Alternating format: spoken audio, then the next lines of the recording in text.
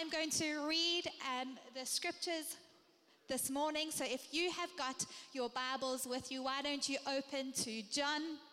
And I'm going to read from John chapter 15, verse 1 to 12. And if you were here last week, Brian just explained our heart behind these moments that we get to share, that actually we gather because of Jesus Christ, and we come and we gather and we submit ourselves to Him, and we submit ourselves to the Word, who is Christ Himself.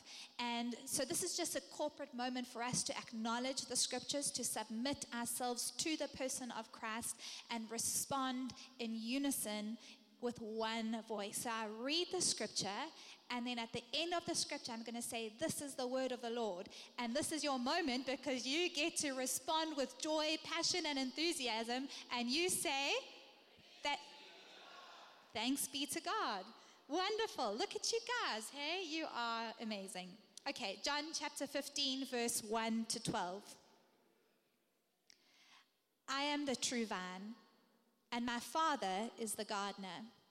He cuts off every branch in me that bears no fruit, while every branch that does bear fruit, He prunes so that it will be even more fruitful.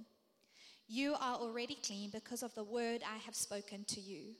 Remain in me as I also remain in you. No branch can bear fruit by itself. It must remain in the vine. Neither can you bear fruit unless you remain in me. I am the vine, you are the branches. If you remain in me and I in you, you will bear much fruit. Apart from me, you can do nothing. If you do not remain in me, you are like a branch that is thrown away and withers. Such branches are picked up, thrown into the fire, and burned. If you remain in me and my words remain in you, ask whatever you wish, and it will be done for you.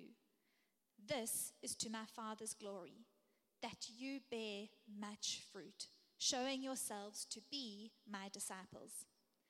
As the Father has loved me, so I have loved you. Now remain in my love. If you keep my commands, you will remain in my love, just as I have kept my Father's commands and remain in His love. I have told you this so that my joy may be in you and that your joy may be complete. My command is this: love each other as I have loved you. This is the word of the Lord. Amazing. Thanks, Caitlin. Well, good morning, everyone. It's so good to be with you guys. Well, we are diving in. This is kind of a special Sunday for us because at the beginning of each year, not only do we kind of revisit this central theme of us practicing the way of Jesus, but we also spend some time in prayer and fasting, asking the Lord if there's a certain direction that He wants to take us, a word, kind of a focus. And normally that looks like a word or a phrase, maybe like a book of the Bible. And this year, as we were spending some time in prayer and fasting, I kept having this vision of a garden. And I didn't pay much attention to it because it wasn't a word or a phrase or something that I was used to. But every time I'd go to prayer for you and for our church, I just kept having this sense of being immersed in this imagery of a garden.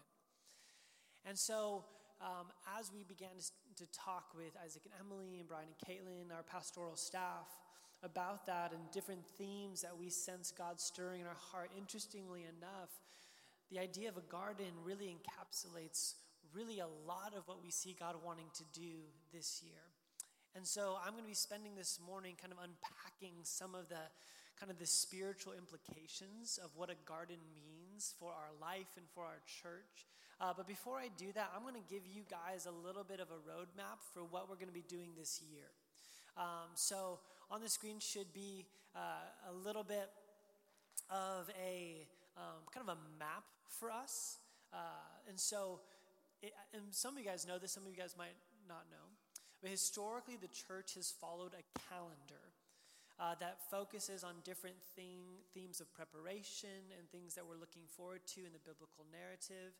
And so we are in a season called Epiphany right now. This is kind of after the Advent season.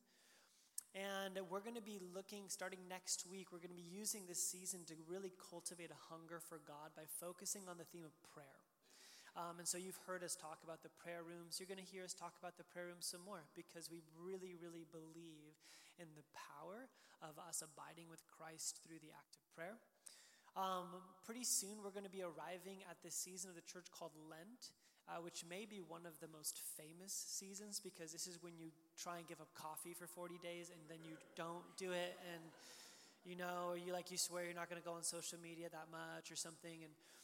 But Lent is where we're going to be focusing under this theme of being in a garden, of tilling the soil. What are some of those things that have kind of gone underneath the surface that we want God to help free us from? And we're going to be doing this by actually looking at the beginning of the biblical narrative of Genesis through the Exodus. After that, we're going to arrive at Easter, which we're going to be looking quite obviously as Jesus as the seed, who calls himself that in John chapter 12, who was buried and then raised again as new life. And so we're going to be looking around those themes, and then this idea of new growth.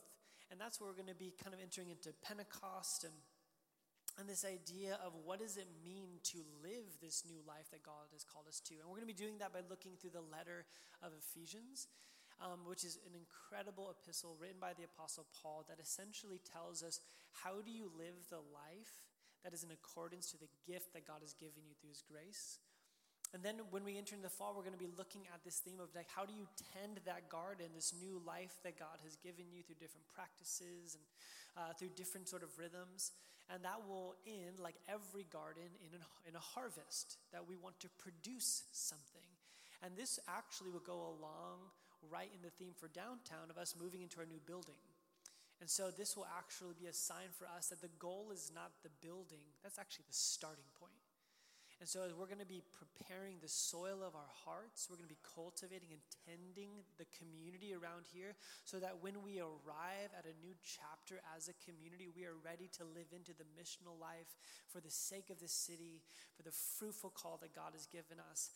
And so as Encinitas and downtown, this is kind of our map for the year. So I just want to kind of give that to you guys. And we're going to dive in a little bit more just into this idea and this theme of the garden. So as I was starting to prep for this sermon, I decided that normally for me, just kind of my makeup is I love to like pray and read a ton. But I decided for this, I'm actually going to go and sit in a garden while I write this.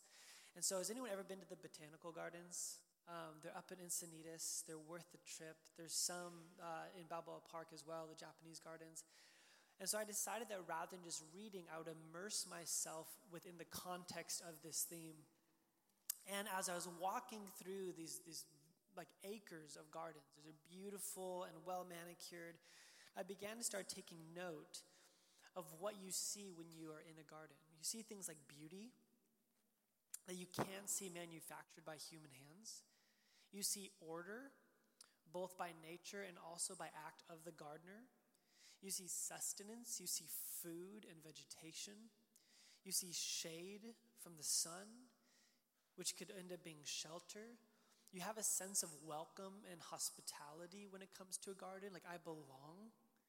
There's a sense of diversity, biodiversity, that actually enables the growth of the plants, that it cannot function just by one thing, but it actually feeds into one another. You think about the intricacy when you actually go and look close into a flower or a bush or a tree, you actually see the incredible design that was put forth. You actually can smell the aroma of what's happening in that space. And all of that was incredibly overwhelming for me, thinking about how the Bible continues to draw us back to, as the people of God, to this idea of being in a garden. And this is one of the most blatant primary motifs throughout all of Scripture. But we're going to look at three different themes, and we're actually going to kind of survey the whole of Scripture in about 30 minutes. The number one thing we're going to be doing is looking at the garden in Genesis, where we get our sense of hope from. The second thing, we're going to be fast forwarding to the time of Jesus, where it talks about our heart in the midst of a garden. And then lastly, we're going to be looking forward towards our home when we will be in a garden again. And so the first thing I want to have you turn to the second page of your Bible, Genesis chapter 2. This is after the creation poem, and we begin to start to get some more details about what was happening in this. It says, "Now no shrub had yet appeared on the earth, and no plant had yet sprung up, for the Lord God had not sent rain on the earth, and there was no one to work the ground. But streams came up from the earth and watered the whole surface of the ground. Then the Lord God formed a man from the dust of the ground and breathed into his nostrils the breath of life, and the man became a living being. Now the Lord God had planted a garden in the east, in Eden, and there he put the man he had formed. The Lord God made all kinds of trees to grow out of the ground, trees that were pleasing to the eye and good for food. In the middle of the garden were the tree of life and the tree of knowledge of good and evil. A river watering the garden flowed from Eden. The Lord, skip to verse 15, the Lord God took the man and put him in the Garden of Eden to work it and take care of it.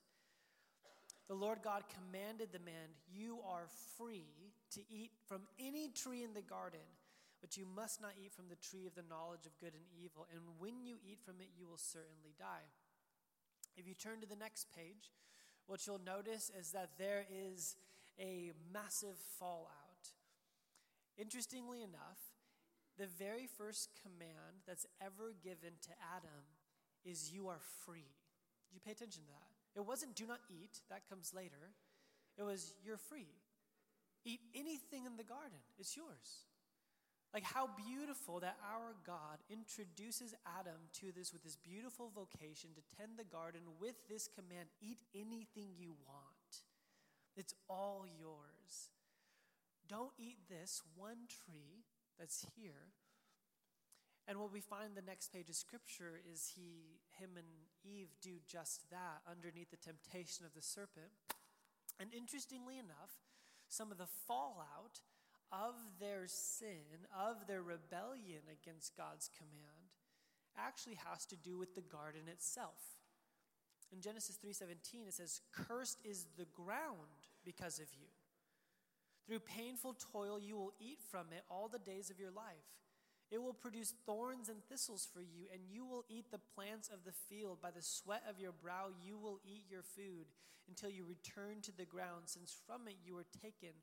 For dust you are, and to dust you will return."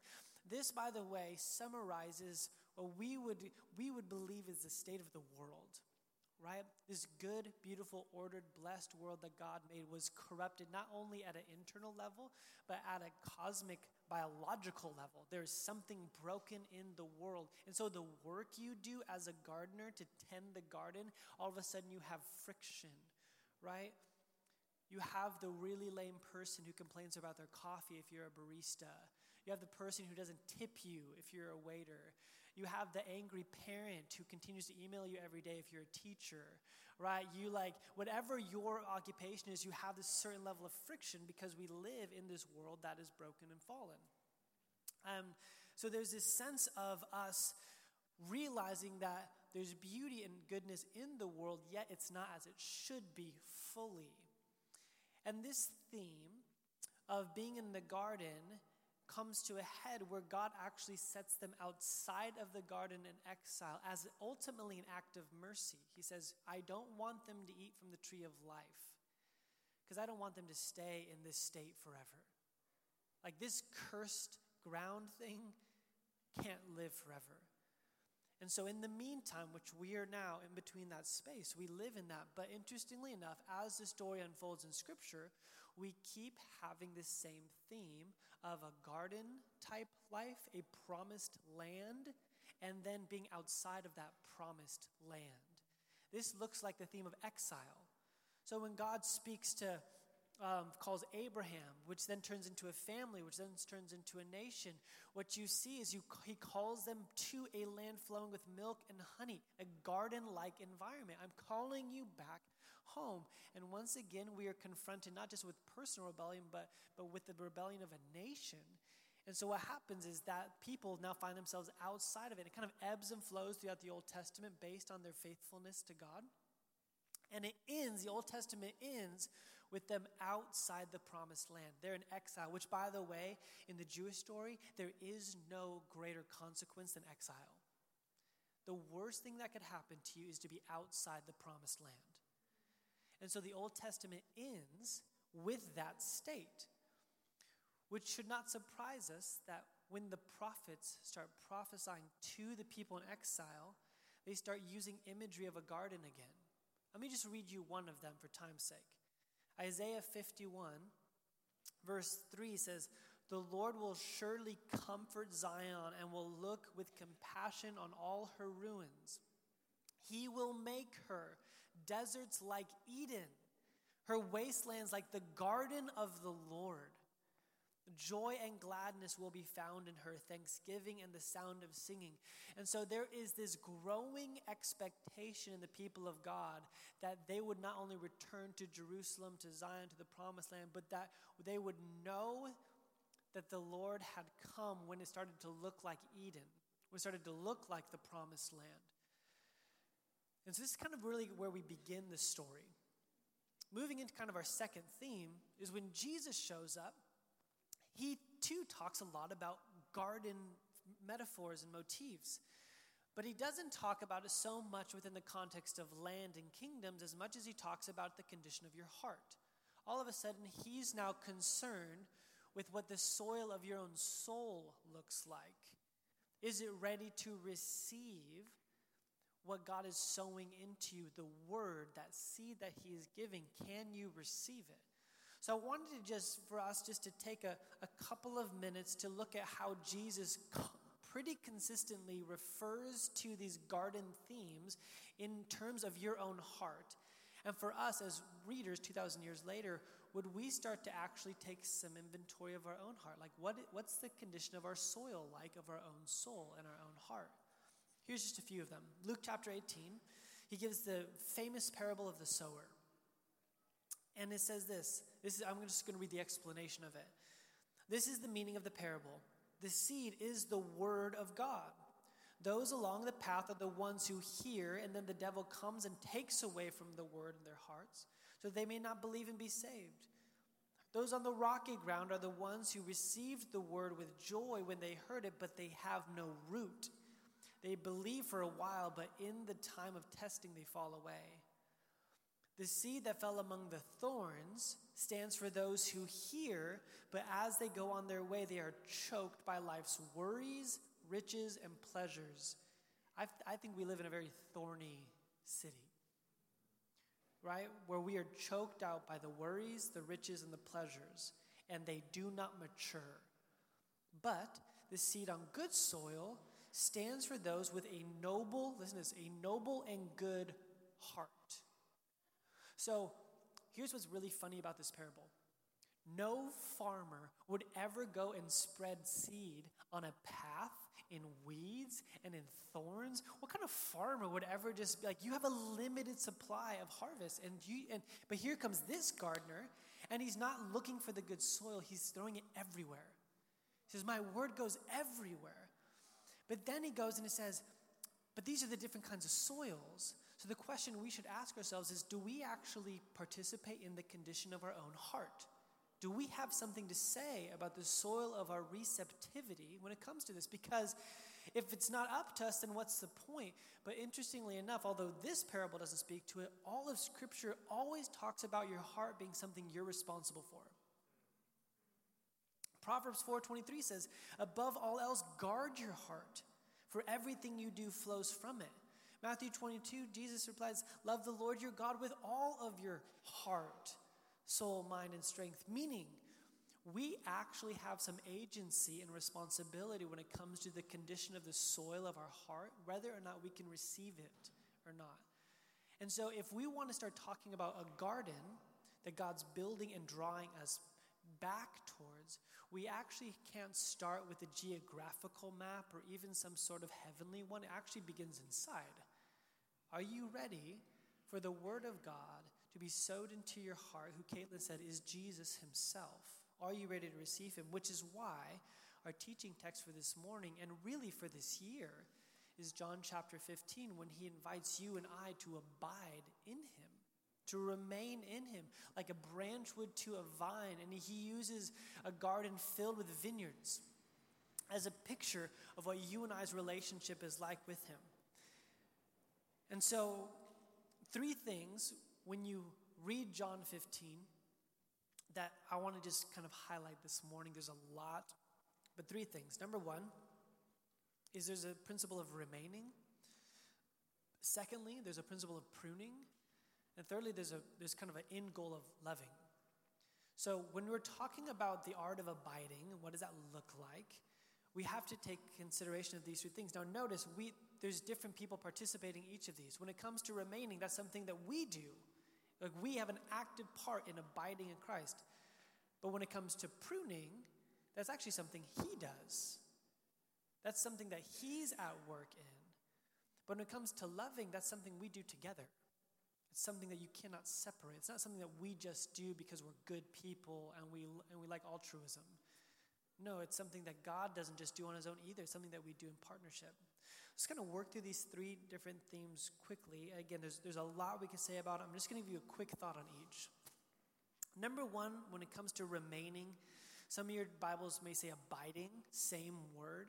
Abiding I actually like because it actually draws from the root word of abode or house. You actually make your home in. It's where you get even a picture of of a structured that's built or trellis, this thing we build our life around and then we live inside of that thing. Because I am the vine, you are the branches. If you abide in me, rest into me, you will bear much fruit. For apart from me, listen to this verse and how much it confronts our cultural narrative. Apart from me, you can do nothing.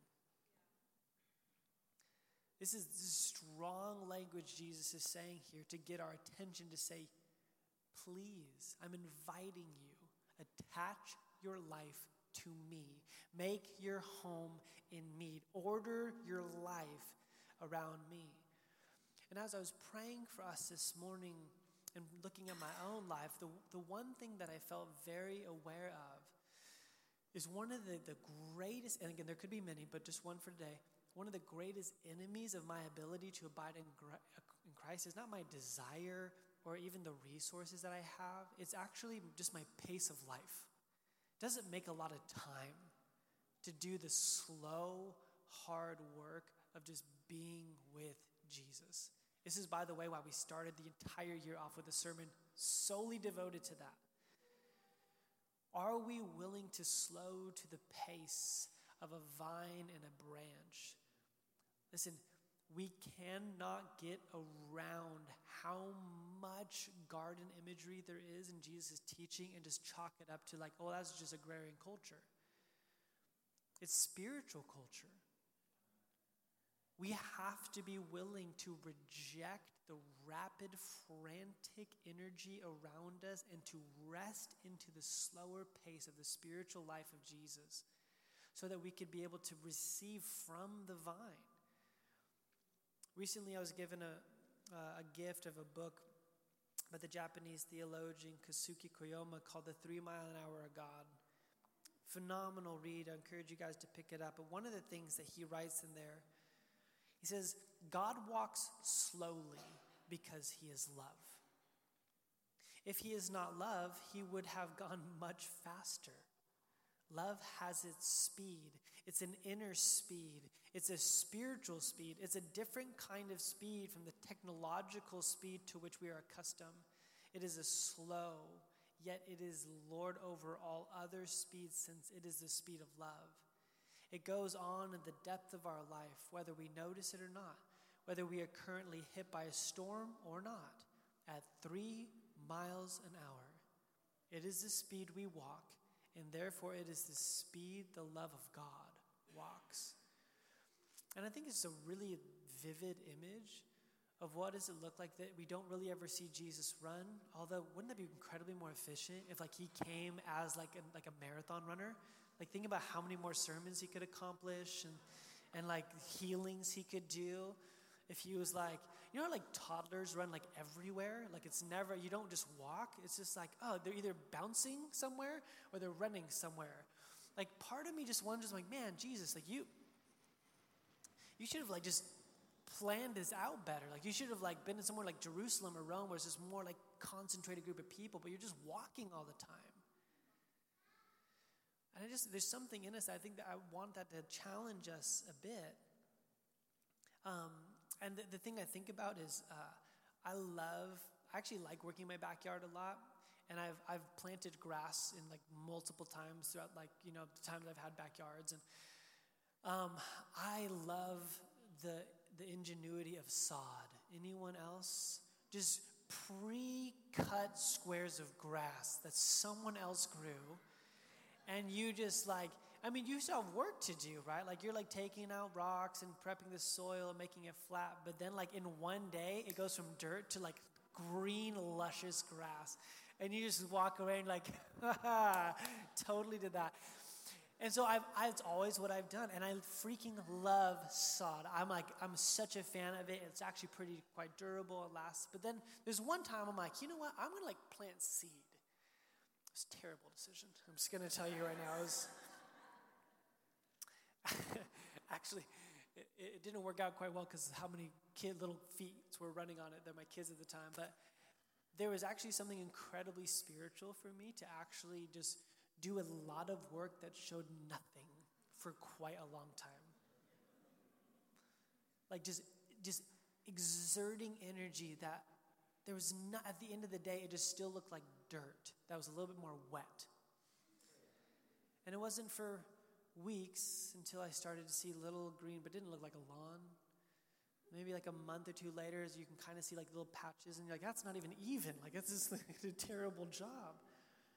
But then months later, interestingly enough, that the seed that I was willing to do slowly and plant actually carried with it a different color and actually a different durability because of that. And I just think that when I was thinking about this week, we live in a world that wants to convince you that you can have a sod spirituality. Like you listen to enough podcasts, read a few books, and you show up to church once or twice a month and like watch what happens. I think Jesus says, actually, you can't do anything apart from me. This is going to be slower than you're going to want, but it will produce something that's more beautiful and vibrant and durable than you could ever imagine. The next thing that this passage talks about is the principle of pruning. Buckle up. No one likes this topic very much. But a couple of interesting things we need to point out. When he says, I'm the true vine, my Father is the gardener, he cuts off every branch in me that bears no fruit, while every branch that does bear fruit, he prunes, so that it will be even more fruitful. This is a category we don't have for in our culture. That Jesus, again, this isn't like just some rogue weed. This is a branch attached to the vine that is bearing fruit. That the Father actually steps in and says, I actually have a desire for you to bear more fruit. The only way to get this is if I prune you. Which is a fascinating idea for us to wrestle with. Is that what if the most fruitful parts of our life, that there would be seasons where the divine gardener would move towards us and prune those things for the sake of furthering the fruitfulness of his kingdom. Now, keep in mind, we don't prune ourselves. This is something that God does in us. But the question we have is, do we welcome seasons of pruning? Do we welcome that? And do we sense the Lord in those seasons? One theologian said that the gardener is never closer than when he prunes. And if you ever pruned like a rose bush before, you can't do that like far away well. You have to get in there closely and you have to do it meticulously because ultimately pruning is intentional. It's focused. You're trying to get somewhere. Dr. Henry Cloud says this, pruning is strategic. It is directional and forward-looking. It is intentional toward a vision, desires, and objectives that have been clearly defined, that are measurable. If you have that, you know what a rose is, and pruning will help you get one of true beauty. And so, for those of us, this may just be, you may be the season, you already know, like, man, I don't know why this thing that used to always bear fruit all of a sudden feels like it's not. And rather than like striving harder, getting frustrated at God, working more, exhausting yourself, maybe you should actually pay attention and ask, Lord, are you actually doing this in me?